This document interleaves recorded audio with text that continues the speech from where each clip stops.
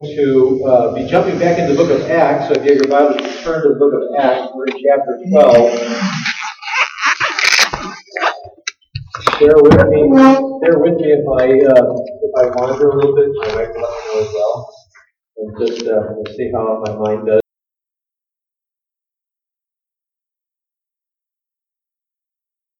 Of the book of Acts, we finished up 9 weeks ago, I believe, or 10 weeks ago now.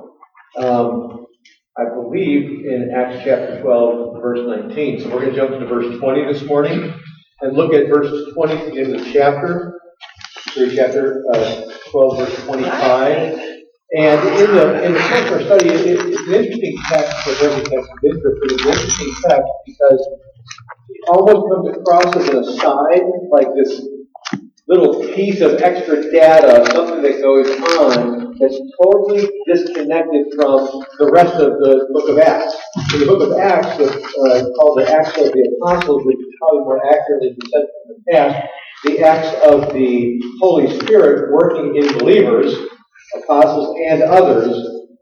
You find in the middle here, in chapter 12, verses 20 to 25, suddenly, for one of the first times and only times in the book of Acts, the central character is an unbeliever that is somehow detached from all believers. It doesn't fit almost in the storyline of the text. Now, I think Luke includes it for a very important reason, and I think when we see it, it'll make sense to us. I think there's two major points that we can recognize in this text, and hope that it will minister to us and encourage us and exhort us. Because I will tell you this, I would argue that this text is very encouraging to the believer. It is also very challenging to the believer, and even more so challenging to an unbeliever. So I think it's important to hear it in its emphasis that I think Luke is trying to bring to us. Let's have a word of prayer, and then we're going to jump into the text. Lord, help us this morning as we consider your scriptures, as we consider this text, and consider the man Herod, and as well as the peripheral things around this story. I pray that you will give us wisdom and insight. Help us to understand what your word really says, and I pray that you will draw us close to you, and that your Spirit will be at work in our lives, reminding us of the truth, and reminding us of how great and good and how merciful you are. So help us, Lord, work in our lives. In your name I pray. Amen. So let's read the text, and then we'll work our way through it. I know I've said this many hundreds of times before, that I'll be short, but I believe this time I actually will, because I really want to be. We'll see how it goes. But starting in verse 20, Luke records this. Now Herod was angry with the people of Tyre and Sidon, and they came to him with one accord, and having persuaded Blastus, the king's chamberlain, they asked for peace, because their country depended on the king's country for food. On an appointed day, Herod put on his royal robes, took his seat upon the throne, and delivered an oration to them. And the people were shouting, "The voice of a god, and not of a man!" Immediately an angel of the Lord struck him down, because he did not give God the glory. And he was eaten by worms and breathed his last. But the word of God increased and multiplied. And Barnabas and Saul returned from Jerusalem, and when they had completed their service, bringing with them John, whose other name was Mark. We're really not going to get into verse 25 at all today. I read it because it's part of the text. But what I really want to look at is verses 20 to 24 this morning primarily. We are introduced here to Herod for the second time in recent weeks. Well, if we had been continuing in the book of Acts. Herod was mentioned in the previous part of this chapter, where Herod took Peter and put him in captivity, right? He threw him in jail with the plan of killing him the next day. Of course, we know the storyline. We saw it last time we were together. Peter was released by the angel, and he escaped. Herod was not happy with that. And so Herod interviewed, he would use the word interviewed, probably tortured the guards to find out information where Peter may be and how he got away. When he got no satisfaction from that, the soldiers were killed, the guards were killed, and then he went on a rampage looking for Peter, could not find him, the text tells us. And you'll notice in the previous text it says, and after Herod searched for him, verse 19, searched for him, Peter, and did not find him. He examined the sentries and ordered them that they should be put to death. Then he went down from Judea to Caesarea and spent time there. That last part of verse 19 is referring to Herod, I would argue, going down to Caesarea. That was one of his places where he, in fact, the primary place where Herod ruled was out of Caesarea. By the way, there's two Caesareas in Israel at this time. There's Caesarea Philippi and Caesarea by the sea. And this is Caesarea by the sea, is by the Mediterranean Sea. Caesarea Philippi was inland, but Caesarea by the sea was a coastal town, and it was basically the capital of the Roman Empire of that area. And Herod, of course, that was where his throne was. That's where he ruled from. He was up north at the point in time when he was dealing with Peter, but now he's gone back down to Caesarea, his home location, basically. Caesarea by the sea. So we find verse 20, Herod, for some reason, you'll observe here in verse 20, now Herod was angry with the people of Tyre and Sidon. Tyre and Sidon are north of Caesarea by the sea. They're probably like 40 or 50 miles north of Caesarea by the sea. And we don't know specifically why Herod is upset with Tyre and Sidon. The text doesn't tell us. There is a possibility that he's upset with them because perhaps Herod,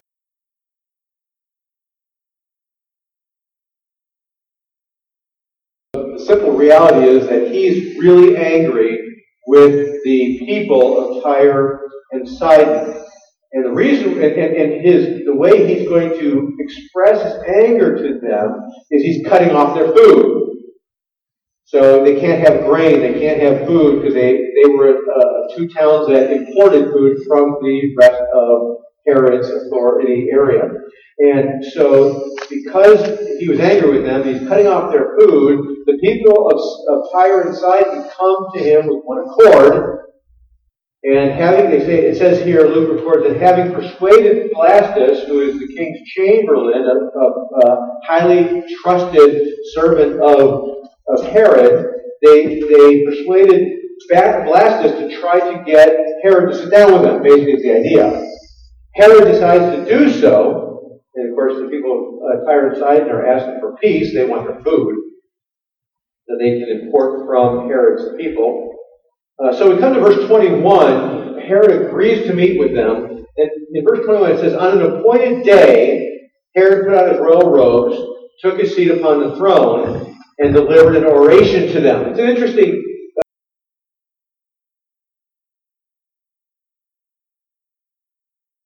He didn't agree to meet with them right away. He set it up so that it would be the best of days for him to meet with them.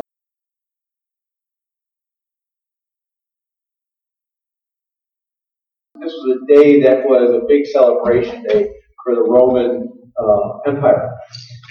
In any case, in verse 21, on an appointed day, it says, Herod put on his royal robes. And this is just a historical fact. It's kind of interesting.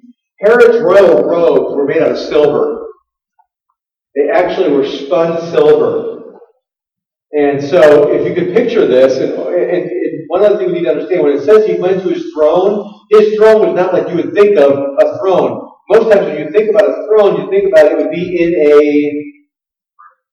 a room or a castle or something like that, right? Some sort of building. No. For Herod, he had his throne on a platform in the middle of an open amphitheater that would seat thousands of people. The ruins are still there to this day. But so he would sit on his throne in an open amphitheater, so you could picture it. The sun shining, the crowds who are terrified because they can't get any food, and they desperately want Herod to, what? Forgive them for whatever, and embrace them and provide food for them. So they gather, and then after they all gather, thousands of people from Tyre and Sidon, in walks Herod. Well, not into the amphitheater. Again, the sun is shining. I mean, can you imagine how blinding it must have been when Herod walks in? Overwhelmingly blinding as he walks into the sunlight and sits down. And it's interesting, again, in verse 21, on an appointed day, Herod put on his royal robes, took his seat upon the throne, and it says in my ESV, it says, and delivered an oration to them. Does anybody have a text that says something different than oration?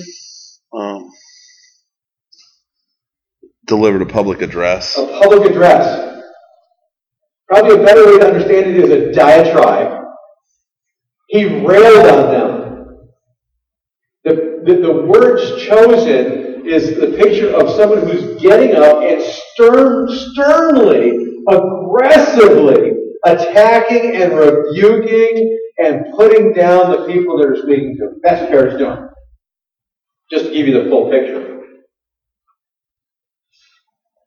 Verse 22, as Herod's speaking, the people begin to what? They begin to shout. And the people who are shouting are saying, it's pretty much everybody in the crowd, the voice of a God and not of a man. What are they doing? Flattery. Flattery, yes. What else are they doing? It's worship. Isn't it? It's worship. They're crying out with regard to with regard to Herod, they're crying out that this man who is before us in all his shining apparel, he is speaking as if he is a God. He is using the words of a God and not of a man. Now, 22, the gap between 22 and 23 is dramatic. If he's speaking, they're shouting, thousands of people shouting. He is a God. The appropriate thing for him to have done is to do what? Say, no, I'm not, right? And it's interesting, in the Roman era, that's exactly what the Roman rulers would have done. Interestingly enough, they would have said, no, that's not appropriate. I'm not. Because the Romans did believe in rule of law, not rule of person. But Herod, quite the contrary, doesn't rebuke. He doesn't stop it. He revels in it. There's an absolute contrast between Herod and Peter and Paul, who over and over and over again refuse to let people bow down and worship them. Herod, now, I'm not a saint guy, but Herod absolutely is evidently reveling in this adulation. Verse 23, immediately an angel of the Lord struck him down because he did not give God the glory. He was eaten by worms and breathed his last. Wow.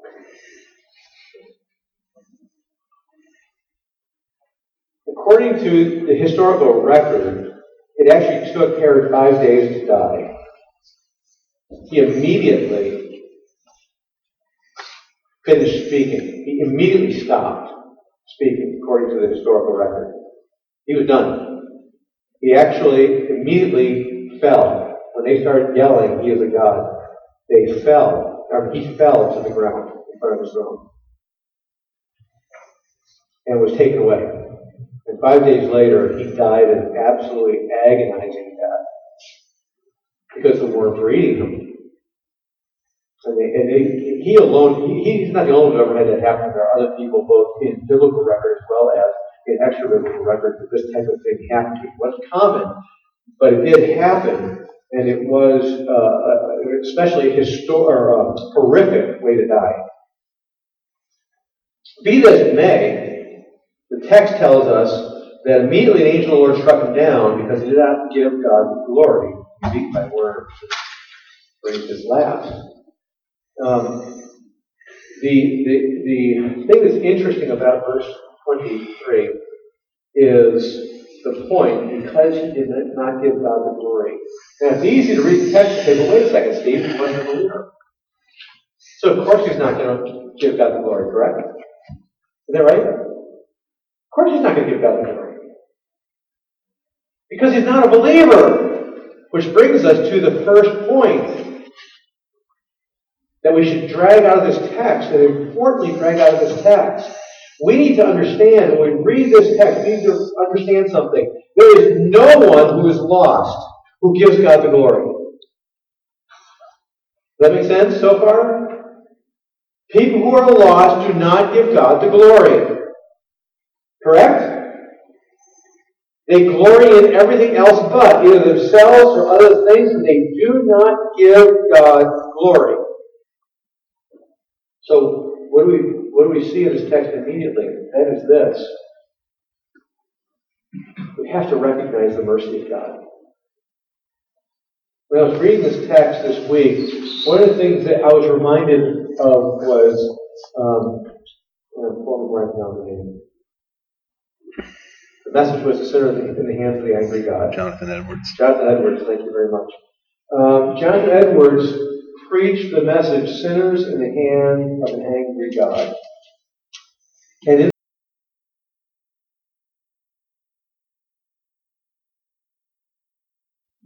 he describes something in graphic detail.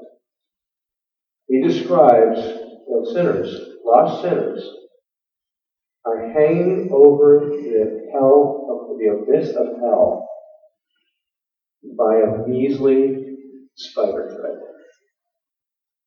And the only thing holding them there is the hand of God's mercy. And in a moment, it can all change.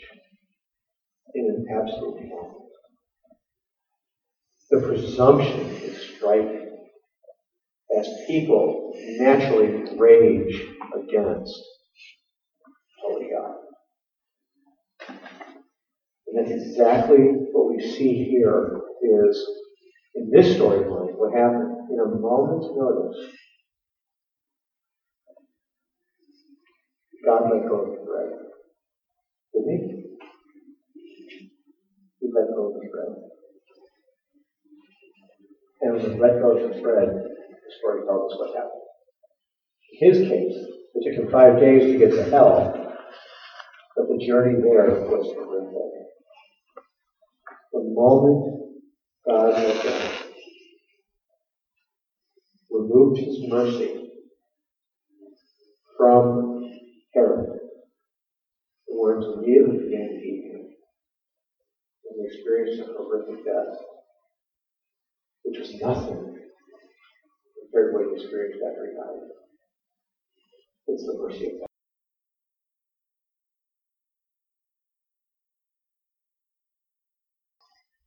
Just a thought. Perhaps, just perhaps, our view of the lost people we know needs to be changed. Our thinking, what I mean is, our thinking with regard to the lost people we know must change. You see, what Luke is describing is, in the storyline, is this very thing. He's saying, here's a true and accurate view of God. Not Herod so much, but God. At this point in time, Herod's functioning like a normal person, isn't he? He's living life. He's ruling. He's traveling. He's making decisions. He's acting on his decisions. He's doing the stuff of life. And the moment God removes his hand of mercy upon him, what happens? Everything goes around grotesquely. I wonder what it would be like if we began to think about this. Our unsaved friends and loved ones, neighbors, relatives, we began to think about them the way John Edwards described it. They're dangling by a thread. In one moment, everything could change because just like Herod, the next door neighbor, co-workers, relatives, friends, are refusing to give glory to God. Aren't they? Aren't they? They're absolutely refusing. Now, it's really easy to say, well, they just don't know God. No, they're refusing. That's what the scriptures tell us, doesn't it? They're suppressing the truth and unrighteousness. That's the issue with the unsaved. Always has been.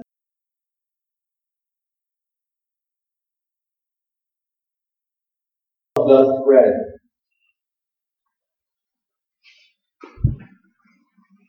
And there's no guarantee that he will not. That's why he says today is the day of salvation. Know what he says?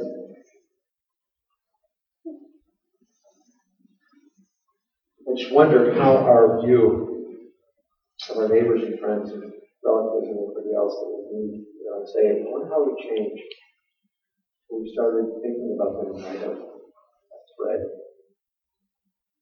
Just a mere thread. Immediately, the angel of the Lord struck them. And then we have this contrast. And it's a pretty impressive contrast. Because in verse 23, 22-23, actually 21-23, you have, or 21-22, we have this story of Herod speaking, the people saying it's the words of God, of a God, not of a man. Herod doesn't stop all that.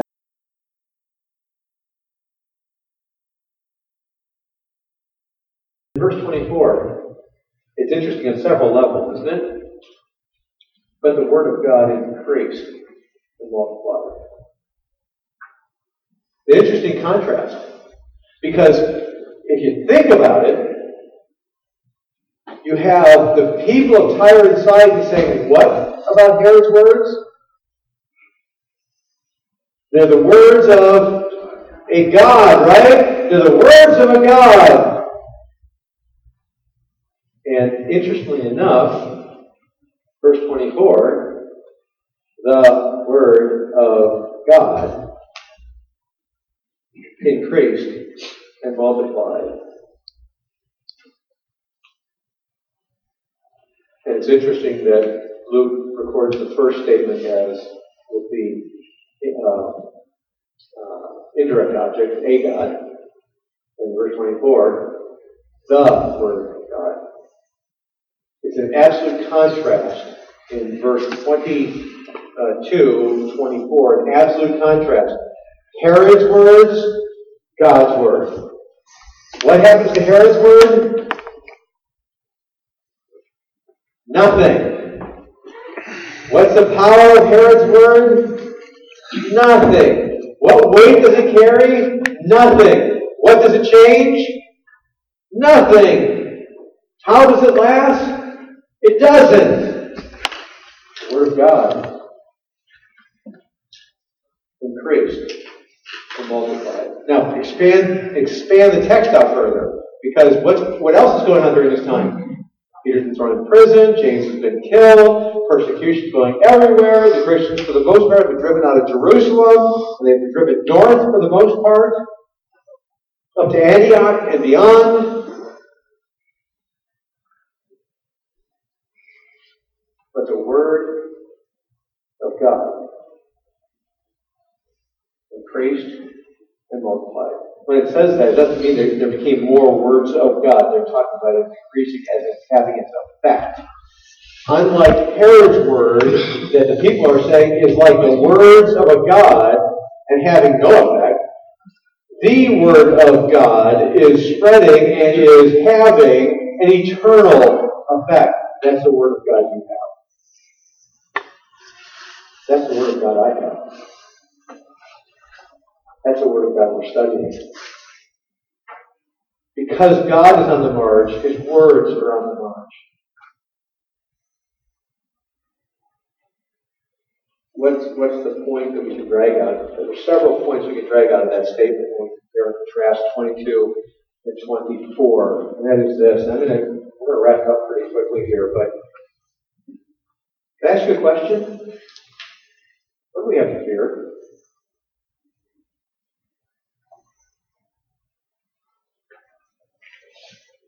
I just want us to think about this. What do we have to fear? And why do I bring that up? Because we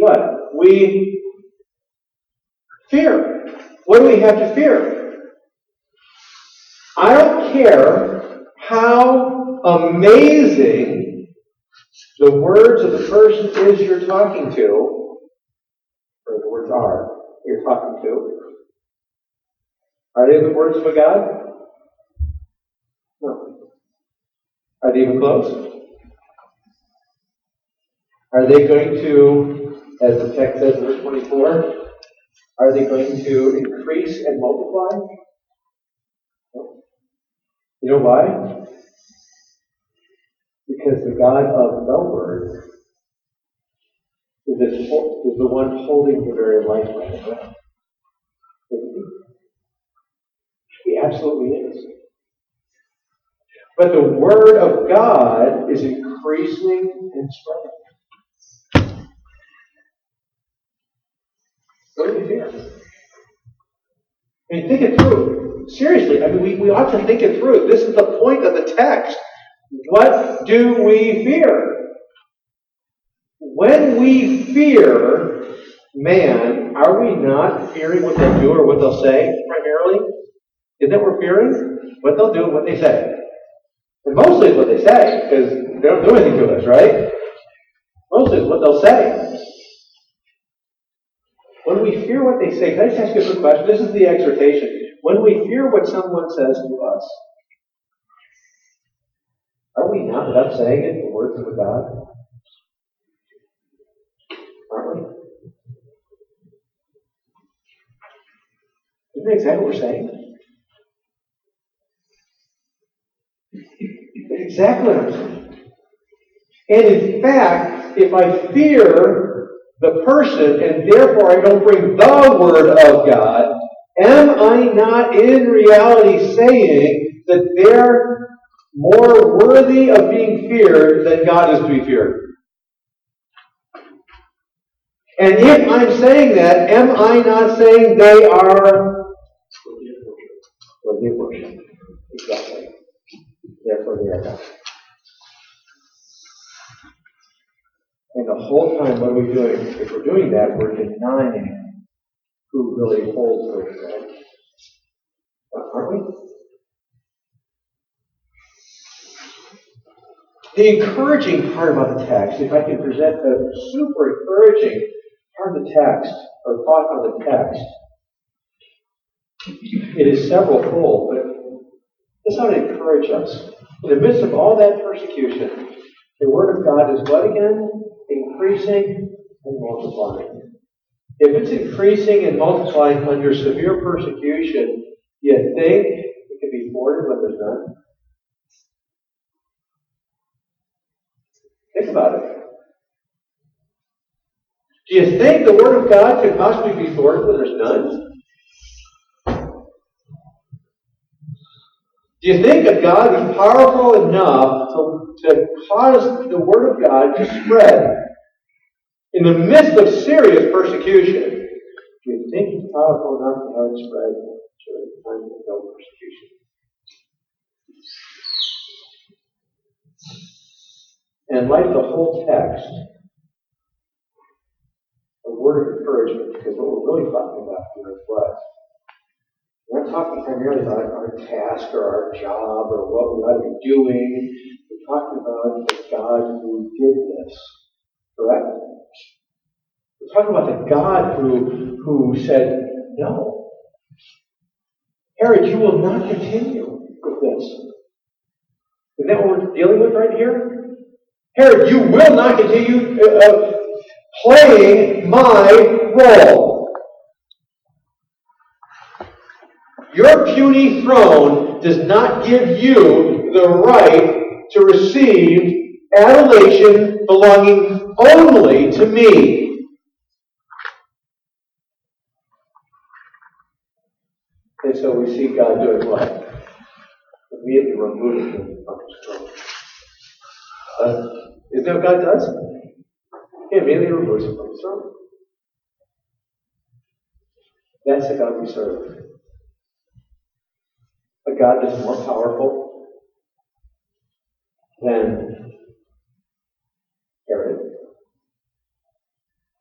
More powerful, goes throughout the rest of the Scripture, more powerful than famine, more powerful than conflict, more powerful than oppression, more powerful than hatred, more powerful then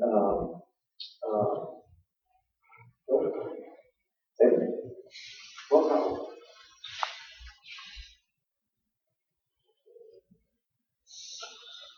and He's the God that loves you. He's the God who has ordained that we are to be saved. He's the God who rescued us from life, from death to life. He's the God who grafted us into the vine. He is the God who has rescued us from the kingdom of darkness and into the kingdom of light. The God who just as easily could have let go of us, right? Could He have? At any moment? Because we're no better than Eric, were we? We're no better. We're the same. And we think of you and I as we take us in this way. He gave us His word. The word of God. And He gave us His Spirit so that the word of God could have the effect in our lives.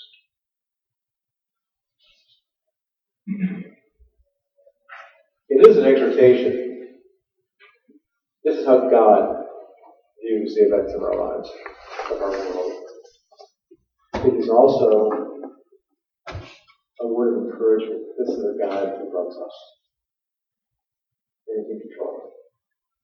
And is on the throne. And is merciful. He is also just. He is worthy of praise and worship. Amen? Amen. So I'm going to close with that, and then we're going to go to the word prayer. Lord, help us.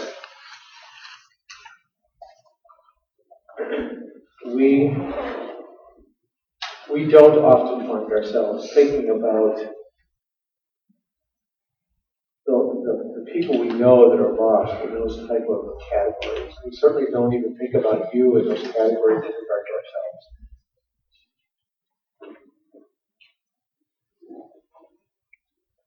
Lord, I pray that you will change our hearts so that we will realize who you are and how merciful you've been to us. You brought us here today to worship. That's by your mercy. You brought us here to revel in you, to enjoy you, and to know that you love us. And yet we also know that there are many people who are hanging by a thread. And that thread could be let go at any moment.